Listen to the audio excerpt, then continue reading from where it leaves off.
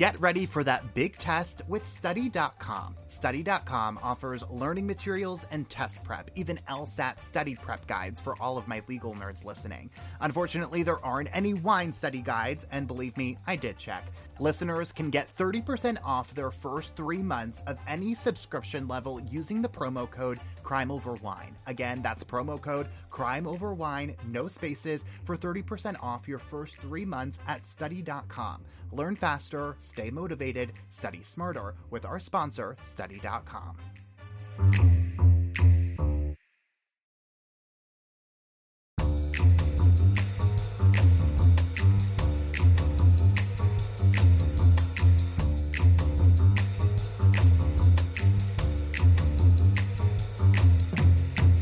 Hello, everybody, and welcome to the 41st episode of Crime Over Wine, the only podcast with head-scratching true crime stories that are just better over a bottle of wine.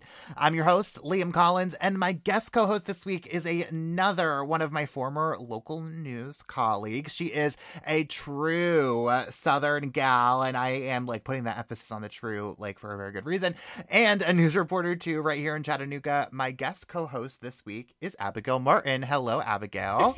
Hello. Well, I guess I need to say howdy in this case, just to make howdy. You definitely just to do. bring it across a little bit more. Listen, y'all, she is a true Nashville girly, the hat, the boots, the whole deal. It's real. So I promise you, it's gonna come out at some point. That real sick Southern accent. I promise you, it's gonna come out. So, thank you for having me on. I'm so excited. Bring a roasting little Southern you right charm. off the bat. Yeah, I know. We're just gonna reel it back in. So I'm just gonna say I'll bring the Southern charm to here. Excellent. Well, I'm so excited to have you on, Abigail. It's so great to see you. But let's get right into this wine of the week because Please. I need a drink. I need a Absolutely. nice tall glass of wine. So let's go for that. So this week we are drinking Folly of the Beasts Chardonnay. It's a well-balanced and elegant white with all of the beloved elements of a California Chardonnay. It's aged in 30% French oak to enhance delicious notes of apple, lemon rind, and vanilla. Interesting. I'm really excited. Yeah, I know. Me too. It's going to be really interesting. And it definitely is giving Chardonnay for sure, right? I feel whenever I, if I think of a Chardonnay, these are the kind of flavors that generally kind of pop out. Especially the oaky, flavors, of course. That's what Chardonnays are known for. So let's open this bad boy. I'm ready for this. Also, so for whatever reason, I don't know why, first of all, I loved corked bottles.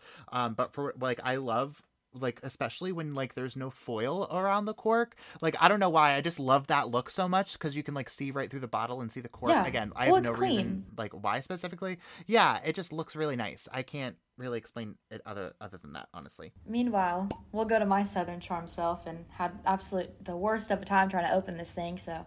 Oh, I know. Listen, But y'all. hey.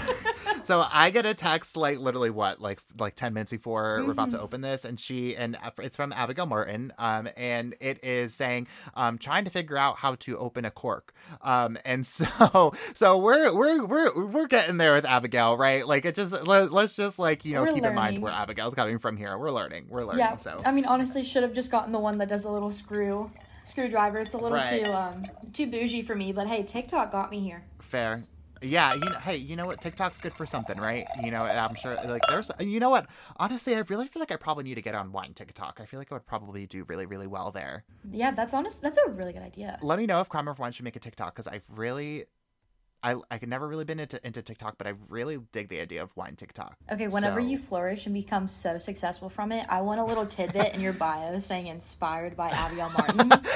Abigail Martin made me do it. Well, cheers to you, Abigail. Cheers. Thank you so much for coming on this week. Smells very good. Okay. Ooh, very light. Very light. Interesting. Ooh. Okay, vanilla-y for sure. I'm definitely getting vanilla. And it's really it's a very light, very, very, very light Chardonnay. Not a whole lot of flavor. That's jumping. There's, it's just very subtle flavors here. So I'm getting vanilla. I'm getting a bit of the oak in the back of the mouth. Right. And then I'm not really getting a whole lot of apple, a little bit of lemony kind of very subtle lemon. I can see that for sure. Yeah, I'm looking really hard for the apple, and I'm not finding her yet. So I guess as we get further down the bottle. I know. I was going to say, so a lot of times you have to let that open, let that breathe for a while to get those kind of more subtle flavors. So I'm wondering if we're going to be tasting apple by the end of this episode. I'm sure we'll get to the apple as soon as we get to the spicy parts of the story. So maybe it would just for be sure. fitting. Abigail, that was a really good transition. Thank you. Let's transition then. I'm I think ready. let's go for it. Abigail's steering this podcast, and I'm here for it. Well, let me. I can't get here fast enough, Abigail, because this story is absolutely insane. And so, Abigail, I want to tell you all about a truly wild case out of the Outer Banks of North Carolina, and I really mean that this week in a whole new way, because there's really no pinpointing just where this case went wrong exactly, but it does need a really good crime sleuth to solve it. This week, I want to tell you about Enrique Roman-Martinez and the mystery on the Outer Banks.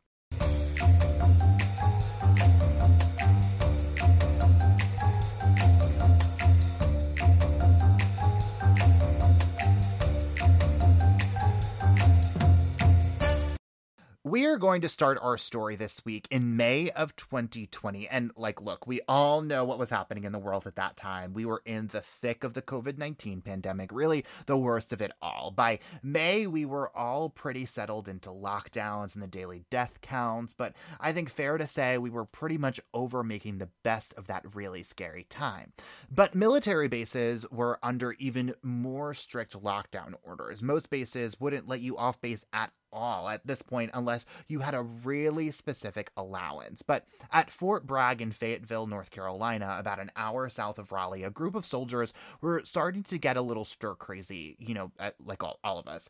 By Memorial Day of that year, a few soldiers decided to get off base and celebrate the long weekend on North Carolina's Outer Banks, about 4 hours east of Fort Bragg. Without permission from their superiors, the soldiers took off around 3 a.m. from Fort Bragg to catch a ferry out to an island on Cape Lookout.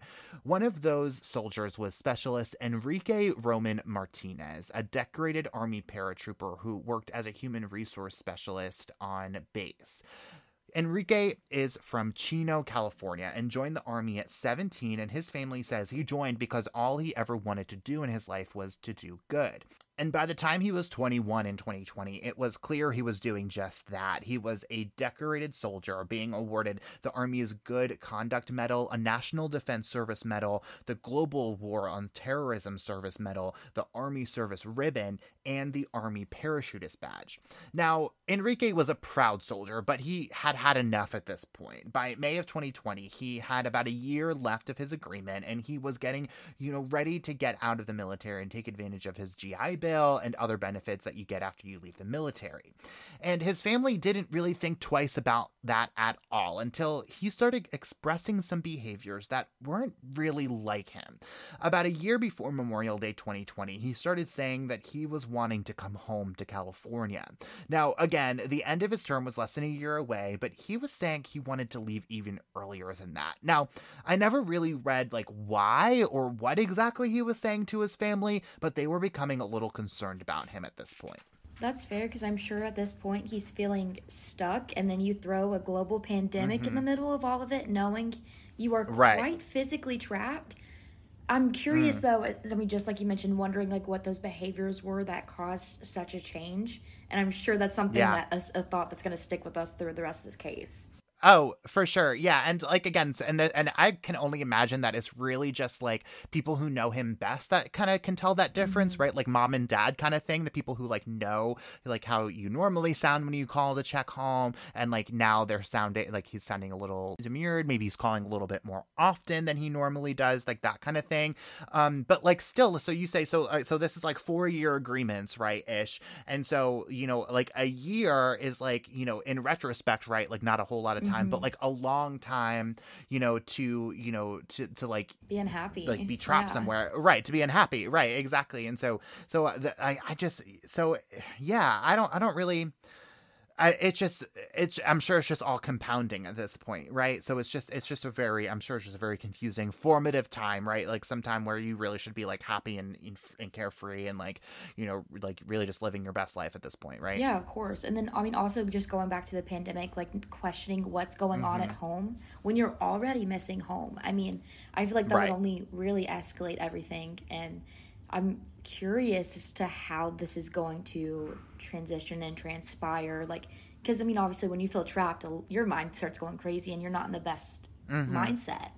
So I don't know. Right. This one, it's already like getting me uneasy. Yeah, a little bit, right? Well, in the days before Enrique and his friends went on that Memorial Day weekend trip to the Outer Banks, his family said that their interactions with him were like totally normal, right? Back to normal Enrique. In fact, they said they were better than they had been, and he hadn't really directly expressed any interest in going home for a while before this trip. In all, 8 soldiers, 1 woman, and 7 men, including Enrique, went on this trip. Their plan was to camp out on the South Core Bank. So when they arrived by ferry, they did, really normal stuff that you do on the beach. They hung out, they explored a little bit, probably played a few games, probably went into the ocean, and who knows what else, right? That night, the night of May 22nd, was a really windy, rainy night. So everyone pitched their tents and went to bed.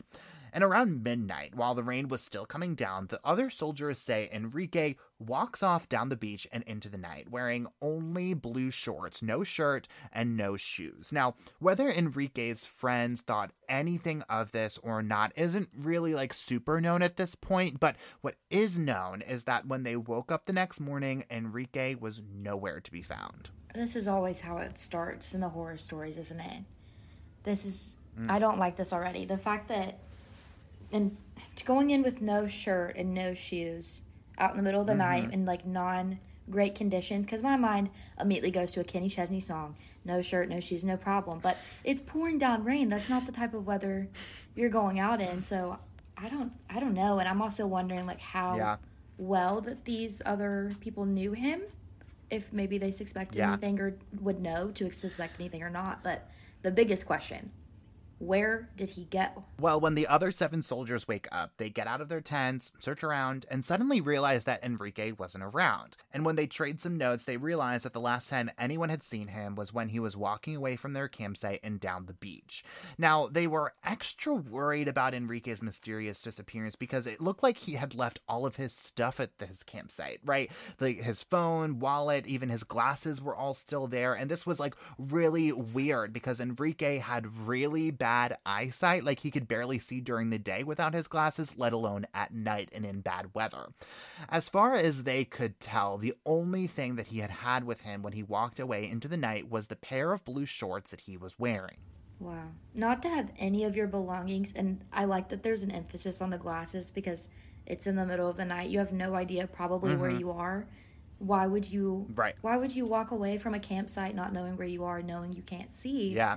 But was that supposed to be intentional, that long of a walk for him to be disappearing? Right. Well, and too, right, because if it gives to me that that this was just him walking away was at least intended to be some kind of just walk down the beach, maybe walk toward the water or whatever, come right back kind of thing, right? Because again, like you said, if he was planning on going somewhere, why would he just leave all of his stuff?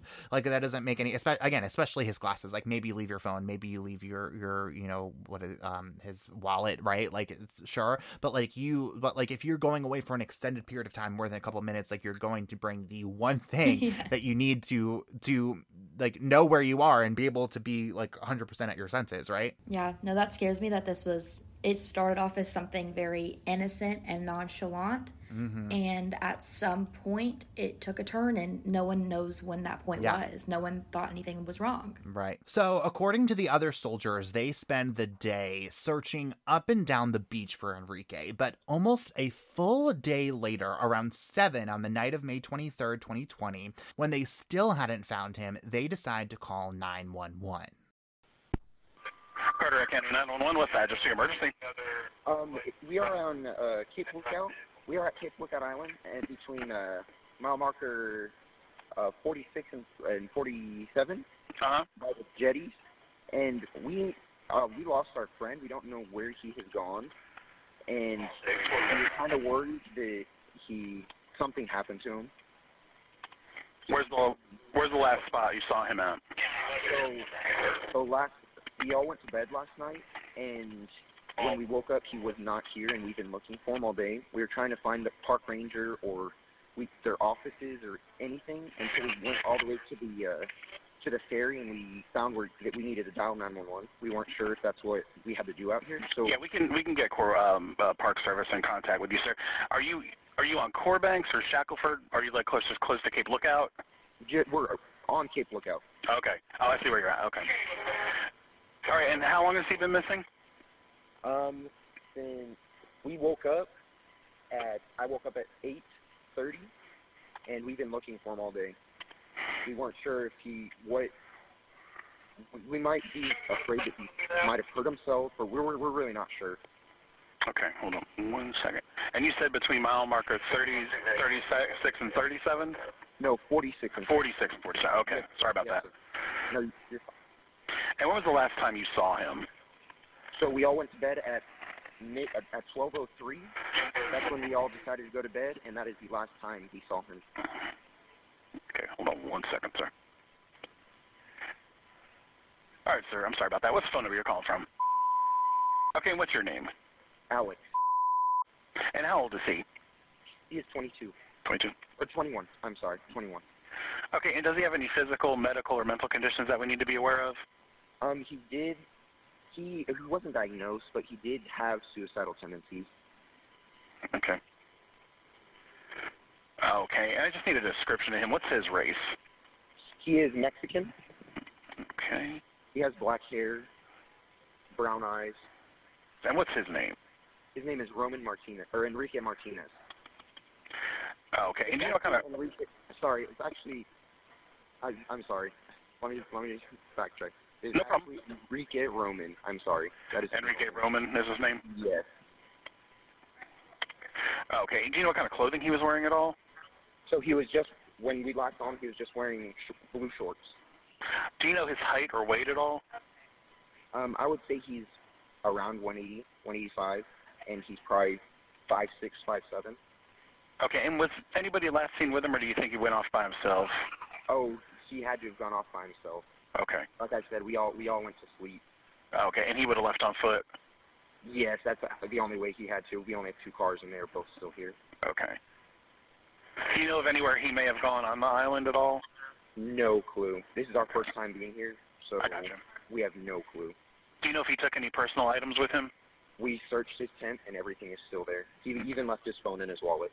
Okay, so he doesn't have any trackable technology? Okay. No, sir. Do you know if he might have any weapons with him or anything? Negative. Okay. And then, did he leave any notes, letters, or threats or anything?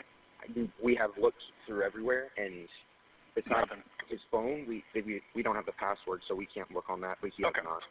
All right, sir. If you're able to, just try to find a recent photograph of him. We are getting in contact with Park Service to come make contact with you. If he does come back, just give us a call back immediately. Yes, sir. And that's it. I'm sorry, sir. That's okay. Thank you so much. But just let us know, and we are getting in contact with Park Service. They may give you a call before they come out there and talk to you. So it may come from a blocked or restricted number, so just make sure you answer it. Yes, sir. All right, so just general thoughts, Abigail. What do you think about what you just heard?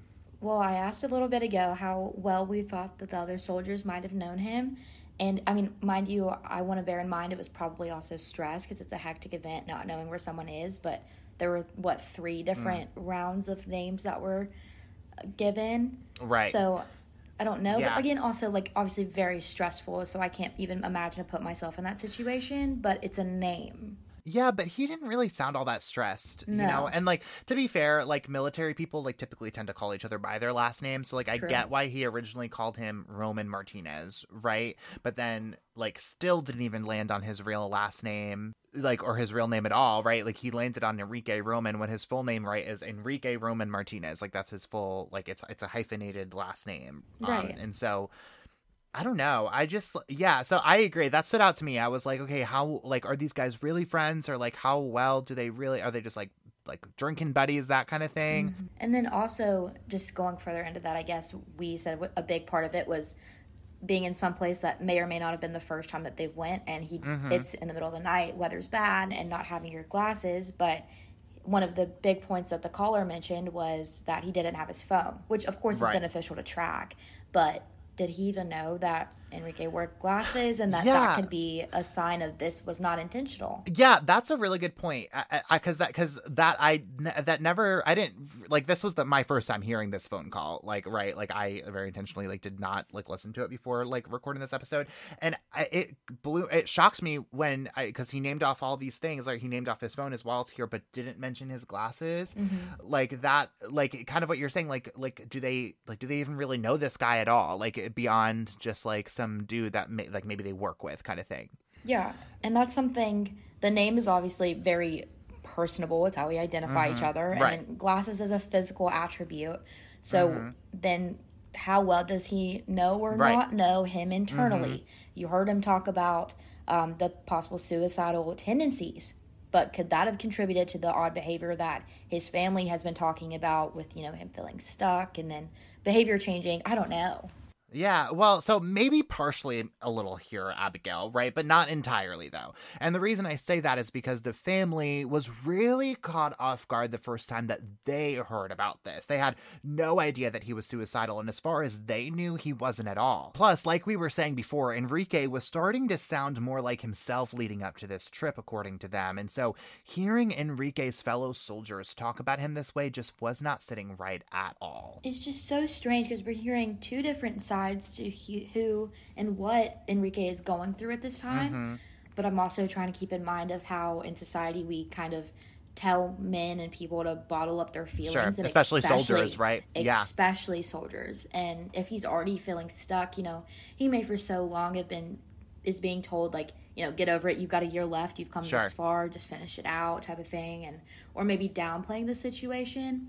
But I don't know, because it's also on the other side from the family perspective. If he is sounding more like himself, I would trust them more than people who didn't know he may or may not needed his glasses to see in the middle of the night. Sure. Yeah. No. True. And barely even know his name. Right. Yeah. Right. So and because I kind of go back and forth between like the family who know him like personally like better than anybody. Right. But then also the like people who knew him more recently. Right. Because if he's like away for 4 years, 3+ years kind of thing, then they haven't really I'm assuming the family hasn't really like interacted with him like on a regular, like hasn't seen him on a regular basis in probably that amount of time, right? And so these people, I'm assuming, have been around him like more often, in the last couple of weeks. And like I also, because and this is like different but the same in this way, in that like I think back to like college years, right? And that like you're 21 and like you're just like you're around these people who you think so well because you're around them all the time, but like you don't really, you know what I mean? Because like in reality, like there's like the whole like there's 18 years of these people's lives who you don't like, that you simply don't know, like you don't know who you're getting engaged with at all. And so that's, I don't know, it's just it's given me all sorts of weird energy at this point for that reason, because you truly just don't know, like you think you know these people, but you really don't know these people, and evidently they don't really know him all that well either. Right. No, I didn't even think about the age factor, because at this time, I mean, I just turned 22. And so trying to think of like my relationships, I'm like, okay, how much do I often open up to people that are truly, that may not even be like, my best friends. If I go outside of my circle, how much do they actually know about me other than someone who maybe I went to high school with, that we follow each other on Instagram, and that's how they keep up with me. So I don't know. I really want to know, how well these people kind of hung out before they planned this trip together. Because obviously I would think they liked each other enough to do it. Sure. But, how close were they outside of this incident? Yeah. And too, and this thought never even occurred to me until just now, Abigail. So I'm glad you said that, because if you remember, so they said originally, if you remember, it was like 3 people plus Enrique who left base to go to the Outer Banks, and then I'm assuming that means that the 3 other people, or the 4 other people, like met them there.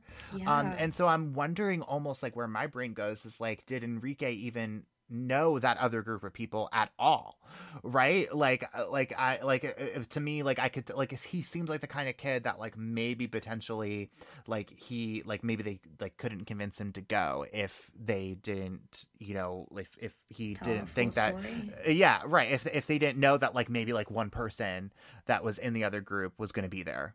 You know what I mean?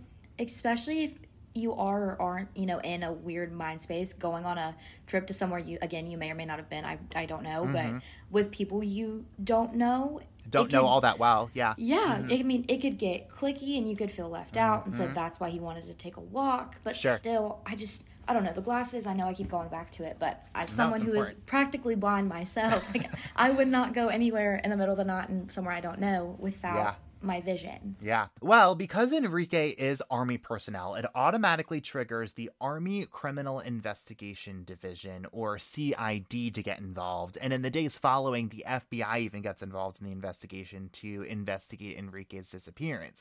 And they start to ask the 7 other soldiers questions about what happened leading up to Enrique's disappearance. They tell the same story that I just told you, Abigail. They said that 3 soldiers, including Enrique, left the base around 3 a.m. to catch the ferry out to Cape Lookout. They spent the day there, and then later that night saw Enrique walking away from camp around midnight before everyone went to sleep.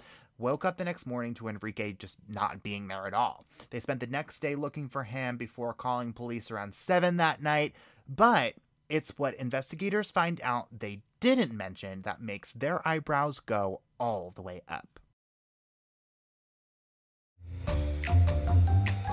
Crime Over Wine is sponsored by BetterHelp. As someone who's used therapy for years, I know that finding a therapist can sometimes be a stress on its own, juggling your full-time job, your family, your friends, your podcast, and trying to find the right therapist on top of that can almost feel impossible. That's where BetterHelp comes in. BetterHelp matches you with a therapist that works for you on your terms. It's online, it's remote, and by filling out a few questions, BetterHelp can match you to one of 33,000 licensed professional therapists in as little as a few days. And because finding a new therapist is a lot like finding a new bottle of wine, if you don't jive with your therapist, you can easily switch to a new one at no additional cost. You can get 10% off your first month of BetterHelp by going to BetterHelp.com/crimeoverwine. That's BetterHelp, HELP.com/crimeoverwine for 10% off your first month. Join over 4 million people who decided to get help and get happy with BetterHelp.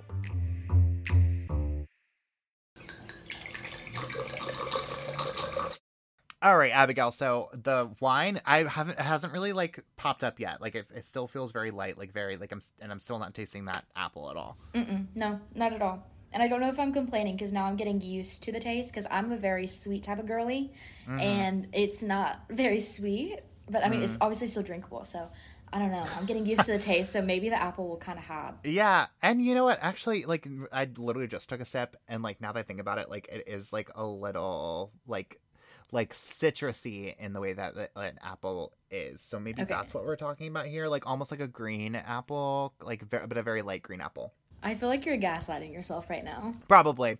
Yeah, no, you're probably right. Listen, so ever since starting this podcast, I've been like, okay, I need to like pay attention to the wine. And I really feel like I just fake it really, really well. Like, I really think that's it. Like I really am like the Wizard of Oz. Like the curtain has pulled back. Like at this point, like, listen, I'm not like, in case anyone who thinks that I'm a sommelier, I'm not a sommelier. I'm literally just a guy who likes wine. So, but I'm trying really, really hard, y'all. Okay. So, like, give me A for effort here. You're really not helping. This cannot be your promo for your TikTok for wine. I know, you're right about that. You're right about that. All the people listening and just like the house of cards is crumbling at this point. Like it's the glass is shattered. So sorry everybody. But for real though, because when you're talking about because Chardonnay, like I do kind of tend to think of it as like a much like lighter white. This is like the most like Chardonnay-y of like the Chardonnays I feel like I've drank in that way. But I really like it still like kind of stands out on its own when you think about Chardonnays, because when I think about Chardonnays, like I think of very buttery flavors, I think of very oaky flavors. That's not really here. No. Again, not very experienced, so thank you for taking this opportunity for me. But yeah, and I'm very, like I said, I'm very much a sweet-minded person, which is crazy when you think about my personality. But when I drink wine, I like to ingest it. So, but this is really good. I'm confused on the flavors, or at least the description of the flavor. Sure. Because the apples, before, it's like not the very last characteristic mentioned. But I don't know. I'm still hopeful that we'll get to the bottom of the bottle when things start to stir up, and maybe when we get answers.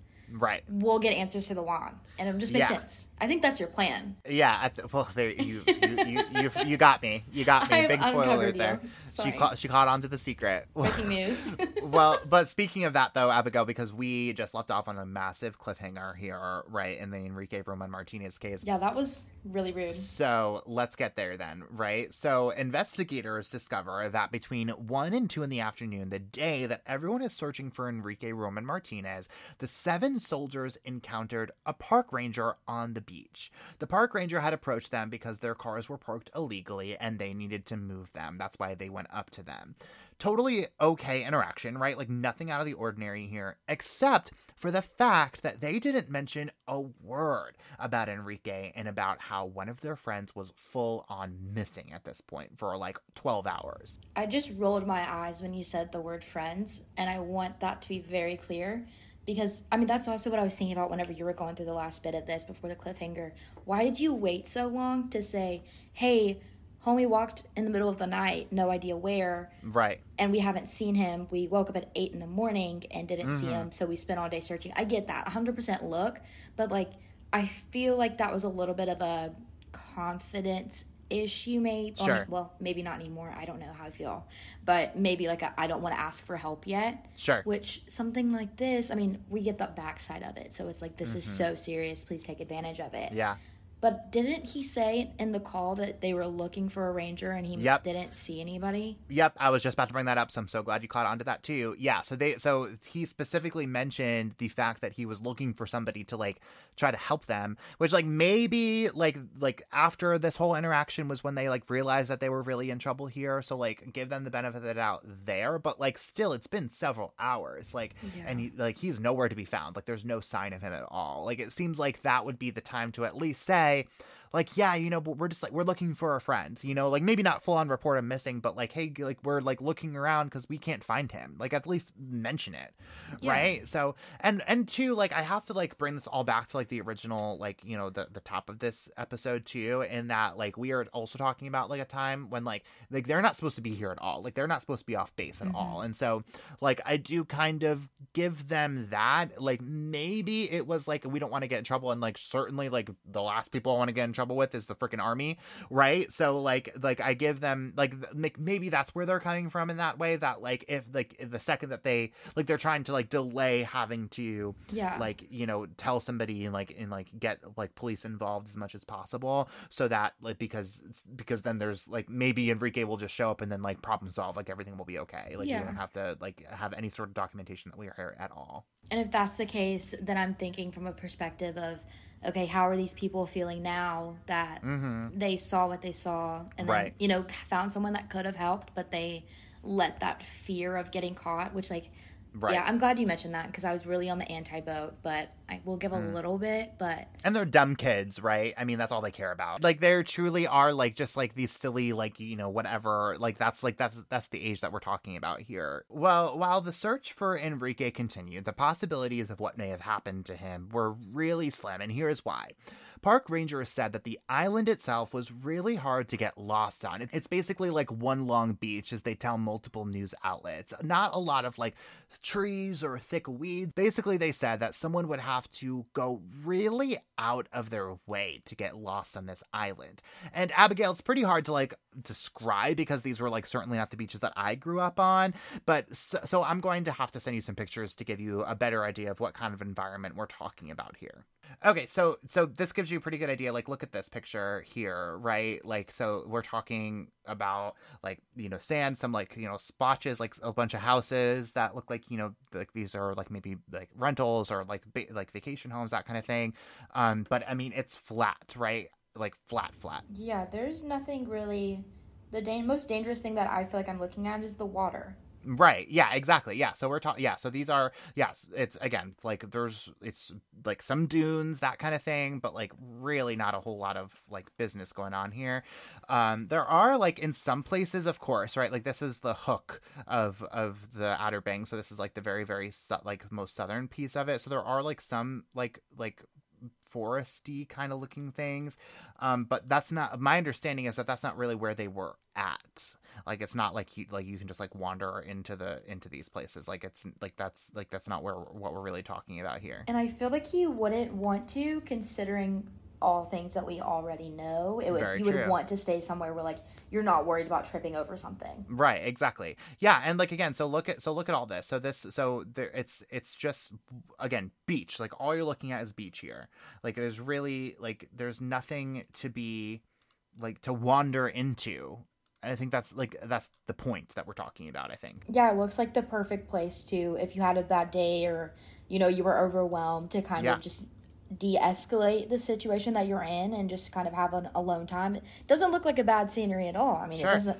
So yeah, well, and just describe it even more, right? Like, we're talking about one of those places where like you walk on one side of the beach and then you walk like maybe like a quarter mile away on the other side, and like there's just more water. Like, that's all you're looking at here. It's just, yeah, there's a lot of things that just have a lot of question marks so far. And then too, so now I'm curious, where did they find the park ranger? Where was their car parked? It doesn't look like you would, I don't know. I'm going to let you touch onto that, because I see a lot of things right here, and I'm seeing a lot of nothing, so I feel like you would see a human. Well, so there aren't, like, point being here, right, is there aren't a lot of places to look for Enrique either, but that only makes this even more frustrating, because it seems Enrique must be, like, either right in front of their eyes or, like, caught up in a really bad situation here. But it wasn't until they got their first sign of Enrique when they realized just how bad that truly was. I don't like where you're going with this, for there to be nothing and then something. So what happened? Well, on May 29th, just 6 days after Enrique was reported missing, his severed head had been recovered. It had been washed up on Shackleford Banks, which is inland and beyond the bay from the barrier islands that make up North Carolina's Outer Banks. I don't know what I was expecting, but it wasn't that. Mm-hmm. A severed head, and for that to be the first thing that they see after they quote-unquote looked for hours. Right. That... You were right. Well, and again, so to be clear, like washed up from the ocean. Yeah. So like they weren't looking on the ocean; they were looking on the islands. Just to be clear, but that makes a lot more sense, I guess, in terms of looking at what the beach looked like, and not looking at the, the woods area, because you wouldn't think to look in the water, right? And especially, I mean, for it to wash up, I can't imagine how like traumatizing that side of things was. I don't even want to imagine how traumatizing that was, but I mean point being, like, so like there are just so many like possibilities that like go through my head of like what may or may not have happened at this point. So I don't know, but I think we'll definitely talk about that later on, so definitely like put like a cork in that, right? For the time being. But this was apparently a spot where a lot of bodies had washed up in the past, but mostly presumed drowning victims and most definitely not any severed heads. The medical examiner wrote in Enrique's autopsy report that there was evidence of multiple, quote, chop injuries to his head, and his jaw was broken in at least 2 places. Now, because they didn't have the rest of Enrique's body to examine, the coroner cannot make a definitive cause of death, saying, quote, while decapitation is in and of itself universally fatal, the remainder of the body in this case was not available for examination, and therefore potential causes of death involving the torso and extremities cannot be excluded, end quote. But the coroner does end up ruling Enrique's manner of death as a homicide. Well, I mean, I would hope so, for there to be multiple chop injuries to the head and a jaw broken in 2 places. That's not an accident. That is terrifying. I mean, so I go into like so many different directions, right? And like, first off, I don't really know what like the chop injuries are specifically. Like, I don't know if it's talking about like chops to like the neck, right, where like the head was severed, or if like chops to like the to the rest of the head, like somewhere else on the head. Like I didn't really get a whole lot of like clarity on that at all. But still like jaw broken, and like it's clearly like something really, really, really, really, really bad happened here. But I don't know. I just have so many possibilities, I suppose, of what may or may not have happened, because like where the first part of my brain goes to, right, is like, shark attack, right? Like that's where my brain goes, right? Like he like wandered off into the ocean, like possibly got caught up into some sort of rip current, and like that's what happened. Like that is like the only thing that makes any sort of sense to me if this was like a really bad accident. But then like what happened to the rest of the body, right? Like a shark is not gonna just like chop off your head and then like eat the rest of your body, and like the rest of your body is just nowhere to be found. Like that doesn't really make a whole lot of sense to me. Yeah, and especially for it to be in a place that a lot of other bodies have washed up before. And I mean, I think you said that mostly presumed drowning victims, not 100%, which kind of raises an eyebrow for me. And especially, you know, I don't know, I feel like a lot of questions could be answered if we knew what happened to the rest of his body. I mean, we only have a head. Right. So were they able to ever find the rest of his body? Well, no, Abigail, and big spoiler alert here, they weren't at all. But right away, the family believes strongly that there is some kind of foul play involved in Enrique's death, and they are obviously just absolutely distraught about it all. And so that mentality probably isn't helped much by the feeling that they're getting about the way Enrique's death is being handled.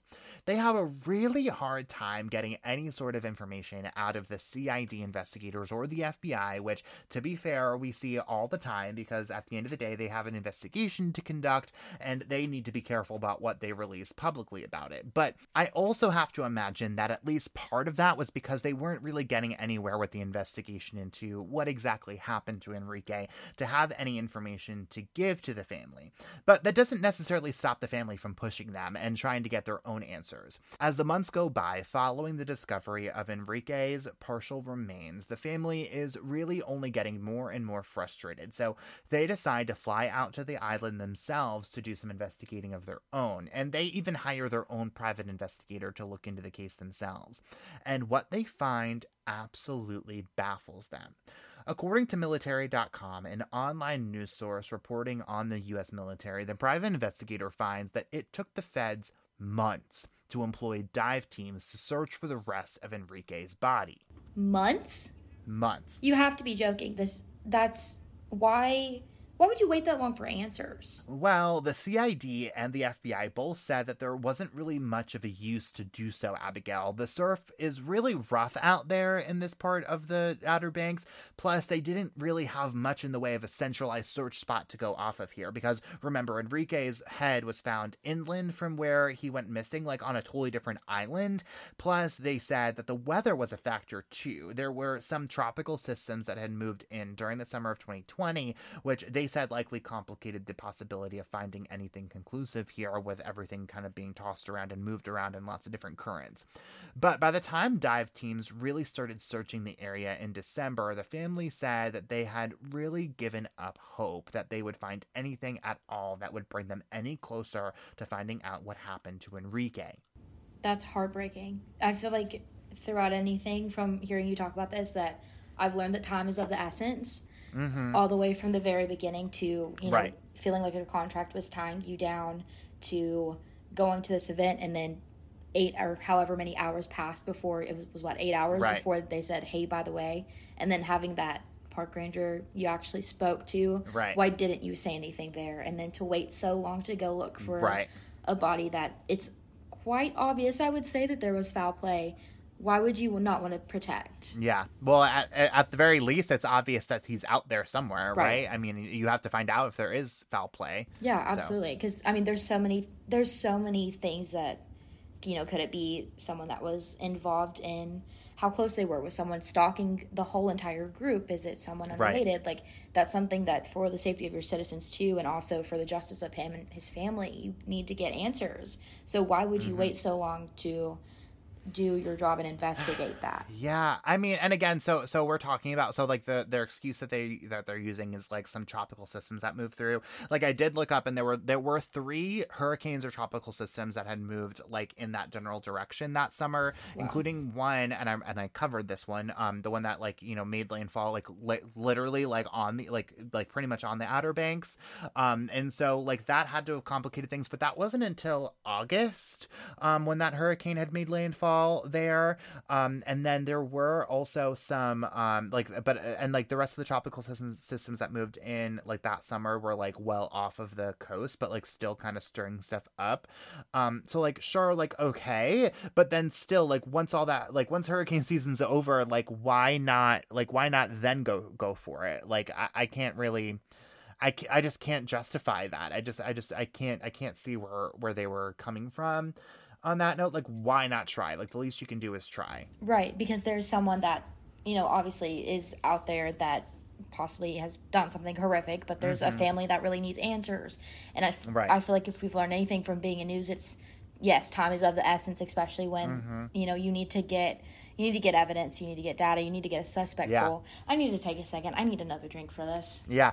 Well, and so, this is frustrating. It is frustrating. And so, but like also to that point though too, like I almost wonder, like, I get the vibes of like that they are operating on this under the assumption at this point that it was just a really bad accident, right? Yeah. Like that's the only thing that I can like even like fathom not wanting those kind of answers right away, especially the Army, right? Because like they aren't dealing like these, like the CID is like a very specific like unit. Like they are not like the FBI like investigates murders across the country, right? Whereas like the CID is strictly investigating like high crimes that exist within the US Army. Like that's it. Like it's a much smaller pool here. Like again, like not to say that they don't also have important things going on. Like I'm not trying to diminish them at all, but like I guess I just don't really understand like one of your specialists was just murdered or killed in some way. Like the coroner says that it was a homicide. So why wouldn't you want to get to the bottom of that like as quickly as humanly possible? Like before, like again, we're talking about 7 months after this whole thing happened that you finally send dive crews in. Like then you're almost guaranteed to not be able to find anything because it's been so long. Yeah, and especially for the head to come from the water, I mean, you only have possibly so long before something else happens to the rest of the body if the rest of the body's in the water. But I'm also from a PR standpoint, I'm sure you're getting a ton of heat over this. Sure. So you would think getting answers quickly, and for it to be for there to be inconsistencies in the story, which I know it may seem like a minor detail, but to say that you were looking for him all day and you were looking for a park ranger. Right. You talked to a park ranger, and I know you said, like, keep in mind they were probably just really didn't want to get in trouble, which makes sense. Which, like, but for now, it's so easy for me to sit here right now and I'm like, that's a stupid decision. Right. Hindsight's always in 2020. Like, you don't know what they were thinking at the moment. So, sure. Yeah, that just, I don't know. I don't know why. I mean, yeah, for it to be a specialist, for it to be one of your own, and for there to be many other of your own that were involved in this, something is not adding up. Yeah. Yeah, I agree. Are there, I mean, I feel like it's hard to say at this point, but were there any guesses to what happened? I mean, we can go round and round all day. Yeah, we sure can. And, like, to answer the question, like, kinda, Abigail, in August of 2021, so more than a year after Enrique's death, investigators put out this really bizarre statement, like, far beyond anything that I've ever seen, in covering a lot of different cases. As part of this back and forth with the family about the lack of charges in this case, the CID starts kind of rattling off all of these different possibilities of what could have happened to Enrique. And they say that there is a possibility that Enrique could have been killed and decapitated by a boat propeller. What? He was last seen walking. I mean, I get the shorts, so yeah, maybe, I mean, you're right alongside the ocean, but what got them to that conclusion? There's no evidence, right? Oh, yeah, exactly. And again, this is part of this statement of possibilities or like hypotheticals of what could have happened to Enrique. And the full quote does provide a little bit more context to that than just like saying that this is what could have happened. So here, Abigail, why don't you go ahead and read this for us? Please understand that homicide basically means that someone's death was caused by someone else. That means the death could have been intentional or it could have been unintentional. For example, in this case, someone running over someone with a boat while the person was in the water, etc. That's very specific. It sure is. That's very specific. I mean, I don't know. Like you said, it's an investigation and we want answers and we want to know exactly what they're doing to get to the bottom of a case, and especially something as crazy like this, but that is very specific. And if it was someone running over someone while the person was in the water with a boat, who was driving the boat? Right. Who saw him in the water? And again, to be clear, like, it's pretty clear that, like, here that they're just, like, tossing out, like, what, like, this could have happened, right? Like, we're, like, this is kind of where we're going, like, maybe, potentially. But it's like, okay, so my brain goes in two different directions, right? Like, one, either, like, they clearly, like, believe that this may have been the case, potentially. Mm-hmm. So, like, that brings me down a whole different rabbit hole. But, like, first off, like, where the fuck did that even come from? Like what the hell?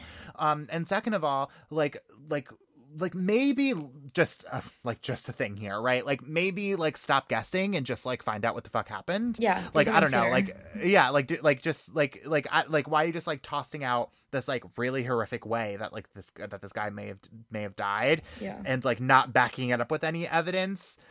Like let's just go find out what actually happened to him. Like, maybe just, like, stop putting this kind of, like, ridiculous thing into the like, public, unless you're going to back it up. Yeah, because that only brings more hurt to everyone who's following the case and everybody in the family. Because if they ever, get to a solution of what happened, or even, finding the rest of the body, like, they're just reliving that over and over again in a completely different way. And, your mind starts to ravel into, what was he thinking in the last situation? Like, but I don't... It's so specific for y'all to have waited so long to actually go look for answers. Yeah. Well, and, like, seems, like, really unlikely to me. Like, I don't, like, listen, I'm not a boat person at all, but, like, it certainly, like, seems to me, like, it seems like a far fetch that a boat propeller could cut off your freaking head. He would have had to have been kind of, like, far out in the water, too. I mean, kind of ish. Well, so, and here's where my brain goes of how that could have happened, I guess. Like let's, and this requires us to believe that, like, everything that the other 7 people said was, like, a total lie. Like, maybe, like, we're like if we're led to believe that this is what happened, like, maybe, like, the last time that they saw him wasn't walking away from the campsite. It was actually, like, when they were like boating, like, they, like, got a boat somehow, like, I don't know, and, like, we're riding, and then, like, they were fooling around, like, being dumb kids, and, like, Enrique was in the water somehow, like, put the rest of it together, kind of thing, right? Like, that's the only thing that makes any sort of sense to me, is that, like, everything that we've been told about this case so far is a total lie. But I don't know, man. I just, like, I don't know. It really just feels like a left field kind of comment to me. And again, I go back to, like, let's not, like, put these hypotheticals out there. Like, let's just find out what the fuck happened. Right. Because then too, it's like, are y'all focusing on this on a back end? You given this hypothetical, something made you do that, but are you sitting in a back room trying to investigate? You're trying to make that make sense. Right. Exactly. So how you're trying to gaslight yourself about the apple and the wine that they're kind of, they just had the seed was planted and they're like, okay, let's figure out a way to grow it. Right. I mean, yeah, kind of. I don't know. Again, just go, like, figure it out. Like, I don't know. It just doesn't really feel, I don't know. And, like, again, like, there's so much we don't know about this case at the same time, right? Like, I feel, like, pretty confident in that, or at least, like, nothing solid, and we're about to find out, like, why we don't really know anything solid about this case. So, like, hold on, Abigail, I see your face. Yeah, I know I don't you're like killing it either. me. But I know, but the point being is that, like, they're, like, it like, when I read this, like, it just totally opened up a whole new can of worms here of, like, what do we really know about this case? Like, what do we, like, where are we going here that, like, this is even a remote possibility? So let's get there, because I see you're scared. not happy with me. Yeah, so let's get there. Well, by November of that year, investigators had moved Enrique's case to a cold case status, saying that they did not cover any evidence, neither physical nor testimonial, linking anyone to Enrique's death. Investigators said that throughout the course of the investigation, they had logged thousands of hours, traveled to 6 other states, conducted more than 400 interviews, executed more than 100 warrants and subpoenas, and sent crews to the island to search by land, sea, and air 7 times. By spring of 2022, it seemed like the family was never going to get any definitive answers until one day they get the news that absolutely blew their minds. Crime Over Wine is proud to support Emancipet. Unlike episodes of Crime Over Wine, veterinary care shouldn't be a mystery, which is why Emancipet is making vet care affordable and accessible to everyone. Emanciped is a nonprofit organization that operates an ever-expanding network of low-cost veterinary clinics in neighborhoods across the country, offering discounted and free vaccines, flea and tick treatments, spay and neuter surgeries, and much more. Learn more and support Emanciped's mission at emanciped.org. In April of 2022, the news breaks that the 7 soldiers who went camping with specialist Enrique Roman-Martinez nearly 2 years prior were charged in the General Courts Martial, the military's highest level trial court. What were they charged with? So they were each charged with different variations of the following charges: conspiracy, failure to obey a direct order or regulation related to travel during a travel ban, and disobeying a superior or making false statements, but nothing directly related to Enrique's death. I feel like that last bit of what you just said is the most important part. Nothing directly related to Enrique's death, which I understand. I mean, I'm glad they're getting called out for lying about this and, for disobeying a travel ban. Like, it makes perfect sense. Mm-hmm. But we're focused. I mean, I can't say that they're focusing on the wrong issue, but it's also too, like, why did they decide to charge them? Were they afraid that they were, in light of everything, were they afraid that they were on the suspect list? Were they afraid that they were a risk of not getting their story right and to everybody in mind? But still, we're not focusing on the most important part, and that's Enrique's death. So what led up to those charges? Well, so that second charge of failure to obey a direct order or regulation related to travel during a travel ban is pretty self-explanatory, right? They weren't supposed to leave base, and they did. But the other two are far more interesting. If you remember, the friends originally told investigators that they left early that morning with 3 people, including Enrique, to go to the Outer Banks. But investigators figured out that for one reason or another, they lied about a 4th person being in the car that day. They also had originally told them that there were only 7 people total at the campsite, when in reality there were 8, again, including Enrique. So that's where the conspiracy and part of where the making false statements charges come from. The rest of the false statement comes from a 4th charge that is super interesting, Abigail. 3 of the soldiers are also charged with using LSD during the trip and lying about it. I just pumped the brakes and went back 100 feet. I did not do the Monopoly, pass go, collect $200, because I assumed that the false statement was going to be, like, we tried looking for a park ranger, like the 911 call. Sure. That just completely came out of right field. For there to be an additional person, why would you lie about that? Yeah. Well, and again, going back to kind of what we were talking about before, like, unless, and if you read, like, the list, like, there's, like, in fact, I'm going to. Okay, so on this trip, there is a sergeant, a private first class, a private, and then 4 different specialists. And then on top of that, a specialist in Enrique Roman-Martinez. And so the only thing that makes any sort of sense, and I never saw, like, which one of these people was, like, the additional person that they didn't know about. But the only thing that makes sense to me is that, like, it was probably the sergeant that they didn't tell anyone about. Because the sergeant, like, first of all, was not charged with using LSD. And like, the sergeant is supposed to be, like, in charge of all these people, right? And so, that's, like, so maybe that's, again, like, if their interest here is, like, to try not to get in trouble, like, certainly a sergeant would be, like, the person who'd get, like, the most trouble of all these people if something really, really bad happened. So I think that that's probably where like this lying part comes from, but also I would imagine that it's probably also what you were talking about before about the park ranger thing. Mm-hmm. Well, when you mentioned their titles and everything, now I'm, like, on a conspiracy theory, I guess, of, was it a matter of power of authority? It wasn't more of the younger protecting the older. It's older said, this is what we are going to do. Sure, probably. Do this. Like, yeah. And I wish I knew who made the phone call too, but, like, they bleeped out his name. Right. I don't know. But we know he was, like, very calm, couldn't figure out his name. Like, yeah. But, and what ranking was he? Yeah. Man, I don't know. Yeah, it's crazy, right? That would be really interesting. Sorry, like, if the person who called was possibly the sergeant who is the one that was left out, that wouldn't really make sense, because then you have record of it. No, that wouldn't make sense. You couldn't lie about that. No, that wouldn't. Yeah, because, I mean, what did they sit around? Well, okay, so then we have to, with it being a group, you have to think, did all of them want to make a phone call? who decided who made the phone call? Did everyone else not want to make a phone call because they didn't want to get in trouble, but this guy was like, okay, we got to do something. But he was very calm, like you said. So, yeah, that's weird. And then LSD, where did they, I mean, mind you, I know nothing. So where did they get LSD from? Like, that's a great question.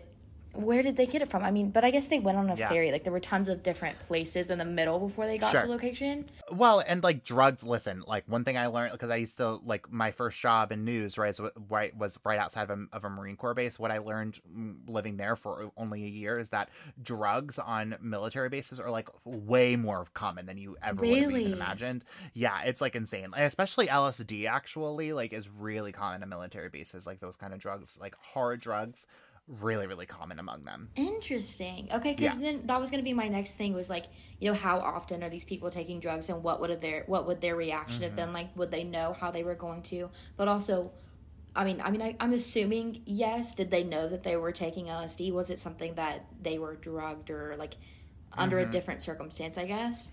Interesting. Yeah. And again, so there's 3 of them that were charged, right? Only 3 of them out of the 7 that were charged with stuff. And so I'm also wondering, like, if there's a possibility that Enrique was also taking these drugs, and which would explain why he just, again, if we're going to believe this whole story that I just told you all about, how he just, like, you know, wandered off into the night, like, that would explain why he did that, right? If he was on some sort of drugs, left all of his belongings behind, like, maybe, again, if we're going to go off of this, like, this was a really bad accident type of situation, like, maybe just was drugged out of his brain, like, probably, from what I'm understanding, like, probably didn't do a lot of drugs in his life because he seemed like a really good kid. Yeah. Like, maybe this was, like, one of the first times he did it. So if this was really one of the first times that he, you know, took this drug, like, probably didn't react very well to it. So, I mean, and like, that's where, like this conspiracy, like, charge comes from, right? Because kind of what you're talking about, like, okay, well, like, you know, like, we're going, because that's what a conspiracy is like, you know, we're going to decide, like, how we're going to say this, what we're going to lie about, and how we're going to, like, frame this whole thing. Like, that's what it is. So that's crazy. And I'm also what would be really helpful here is if they would have done a thorough job of finding the rest of his body to maybe run a toxicology report to see. I mean, mind you, like, that feels like a minor part to know if he may or may not have taken the drug, but it would at least provide a little bit more context and more information than what you have. I feel like you probably could run a toxicology report just on a head. I mean, because it's through the blood. Yeah. So.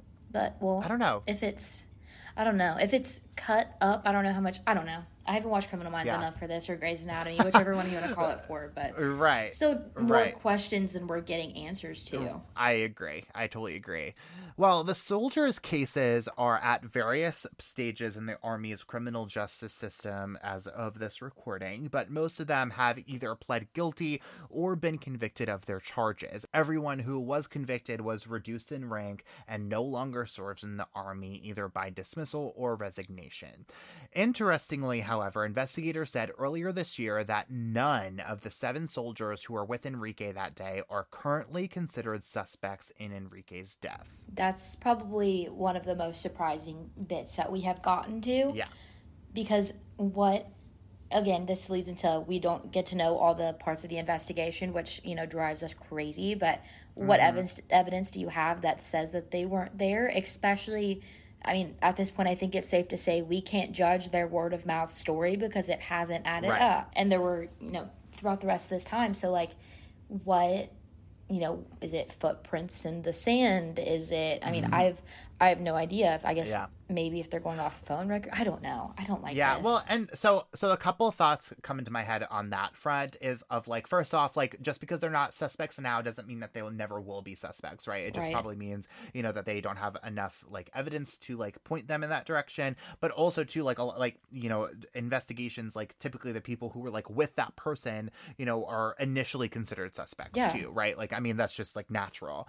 You know, like a child goes missing and, like, and the parents are immediately considered suspects just because, like, they were around the child, you know, even if they, like, end up ruling them out.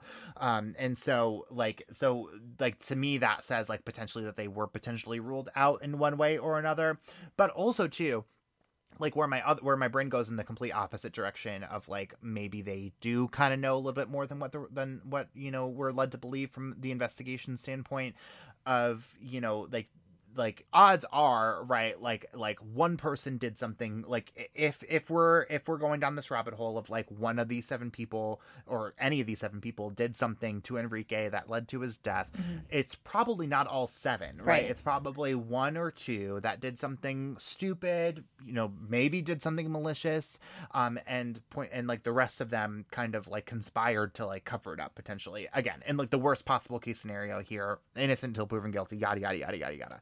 Right. But like so like where my brain goes on that front of like they're clearly like, if this is where this investigation is leading to, that they are like really like kind of intertwined in all of this, like I would imagine that like pointing 1 or 2 of them out probably wouldn't really help. Right. Like you probably want to like play dumb a little bit in this type of situation, I would imagine, because if you lead on that you know more than what you know, then they just kind of start like, you know, if they're like really covering each other's tracks that much, then then you don't want to, if you start leading on that you know more than you actually than you do, then that it's just gonna like they're just gonna start like covering each other's tracks even more, right? I mean, potentially. So yeah, because then you know what kind of direction they're thinking, so you're like, okay, like then you are kind of playing like a PR campaign standpoint of like crisis communications and trying to like plan it out. Which, I mean, if it's a conspiracy, like, you know, just as you're mentioning, because that's what I'm thinking too, is like 1 or 2, it was accidental or malicious, and then you're like, oh crap. And, you know, the rest of the people may not have any idea about it. They may just only know what they were told, and so they're like, genuinely have no idea. I could have, I mean, especially with it being the hours, with them last seeing him so late at night and then waking up at 8 in the morning, that's a big time frame. That's a huge time frame. Yeah, and too, like, you have to have enough evidence to like actually charge that person. True. Like and if you're just gonna like blanket it all and charge all of them with this because you think that there's enough there to like, you know, to charge that somebody in this group did it, but like not enough that like points it to a specific person, like that's problematic for your investigation as well. Absolutely. So they're walking a tightrope here for sure. Again, all on the assumption that like somebody in that group did something or knows something more than what they're telling investigators at this point. I feel like even if someone didn't do something, it would be hard not to know something, because I would imagine you wouldn't. I mean, going back to like what the area looked like, it looked like a straight shot, and so if it was a matter of someone stalking them or like something, like my mind's just going crazy at this point. But if it was someone not involved, I'm assuming you would hear a scream potentially, and especially because with there being a broken jaw, and then also the matter of decapitation, washing up in the middle, at some point, like I feel like there was some sort of altercation with there being a broken jaw. I'm like, okay, was there a fight first, and then what happened? I mean, I don't know. Yeah, and also, I mean, you go back to that freaking propeller theory. I mean, that would certainly, if it's strong enough to decapitate you, certainly would be strong enough to cause the rest of the injuries too. But I just don't think that a propeller is strong enough to decapitate you. I just don't. Yeah, and I feel like there would have to be maybe some sort of something maybe stuck in the head, but then you got to look at like how clean is the cut? Does it look like... there would be evidence.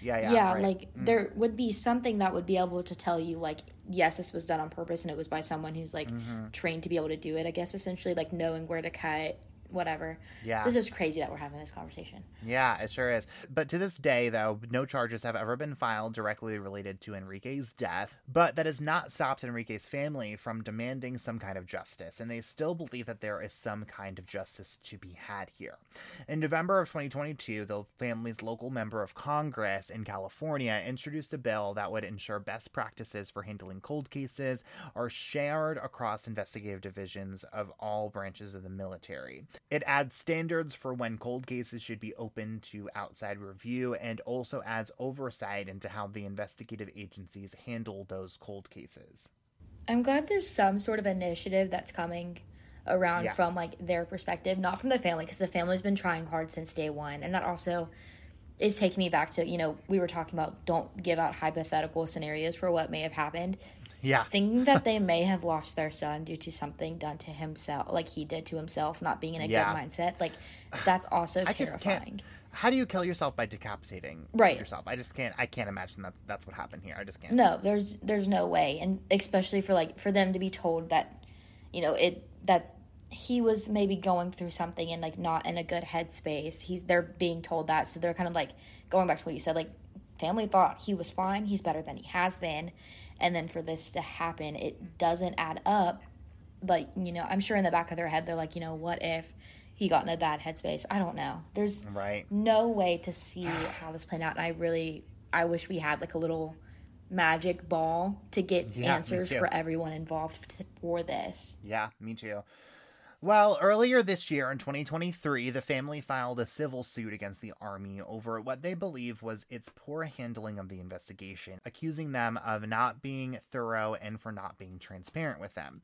And although there isn't much progress being made in Enrique's death currently, that doesn't mean that there won't ever be.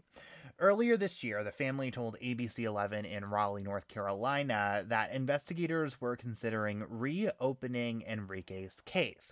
Now, it's not totally clear if that's because of new evidence or maybe the possibility of discovering new evidence, but point being is there is still the possibility of finding answers to Enrique's death once and for all. So if you know anything about the death of Specialist Enrique Roman-Martinez, you're asked to call Army CID Special Agents at 910-396-8777. We're also going to put that number on our website and in our show notes too. There is a $50,000 reward for information that leads to an arrest. It's been so long for this family and those family and friends of his to not know anything.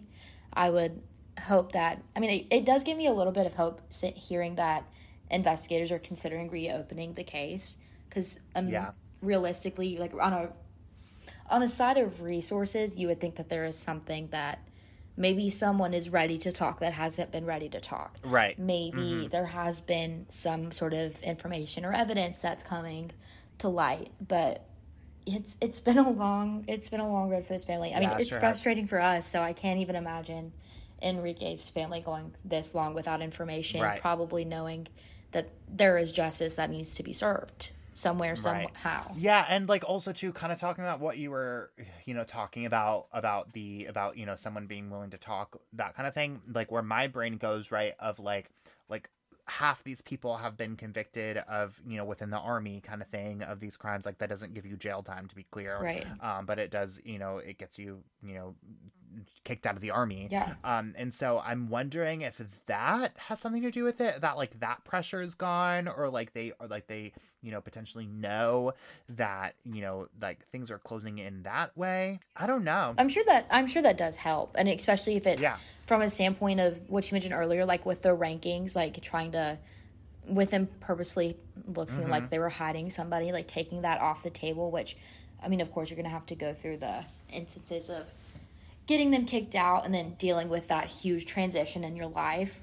But I really wonder if someone is ready to speak. Yeah, I certainly hope we get to find out like really soon, Abigail, like because of right now, this case like really keeps me up at night, like honestly, because I just can't, like I really strongly feel like it can go like one of like two very different ways here. Like it's either like these 7 people like did something really, really bad to Enrique and we just are waiting to find out what it is, or it's that like this was just like everything that we know about this case was actually true and this was just a really bad situation, like he walked off and something bad happened to him from there. Yeah, I feel like that's the way that I'm kind of leaning towards, just from the point of view. Which one? The latter? I think that there was some sort of involvement from someone of the group, but I don't know. No, I know. Every time I try to convince myself of like one extreme, I'm like, oh, but like, what if, like I kind of go both ways, because it really, like, I really could see a world, right, where it ends up being where like they like truly just this was just a really bad accident, and they didn't say anything because they didn't want to get in trouble with their with the military people, right? Like they delayed everything because they were just like, let's just try to find him, and then we won't have to worry about getting ourselves into trouble, like whatever.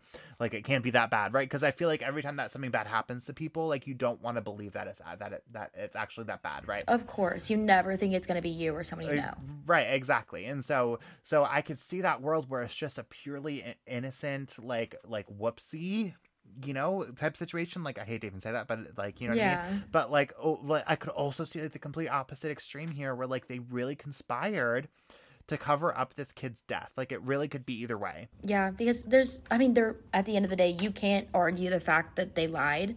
And so, of course, that's going to bring red flags. I mean, even, you know, there's just... They didn't do themselves any favors at all. No, not at all. And especially considering, you know, how this has played out. It's so frustrating that there have been no sort of consequences related to his death. But I don't know. Even if something happened after he walked off in the middle of the night, I mean, still, I don't think he anticipated any, like, being away from the group for long in the middle of the night, considering he didn't have his glasses. Agreed. And so... I don't imagine he would go far. So what happened between that distance that he may have walked? I mean, he might have taken a swim, but we don't know. I want to know how far he walked. I wish I could have a magic ball and none of this would have happened. I wish first of all, second, I wish he would have taken his phone with him so we could have seen how far he went. Because, I mean, I don't know, was he ever put in a car at one point? Was he ever, you know, who all did he encounter? But for this to be so open of an area, if there was, you know, any sort of, like, foul play, like, while he was conscious and aware, how did you not hear any scream? But for there to possibly be LSD involved with Enrique and then also with the three...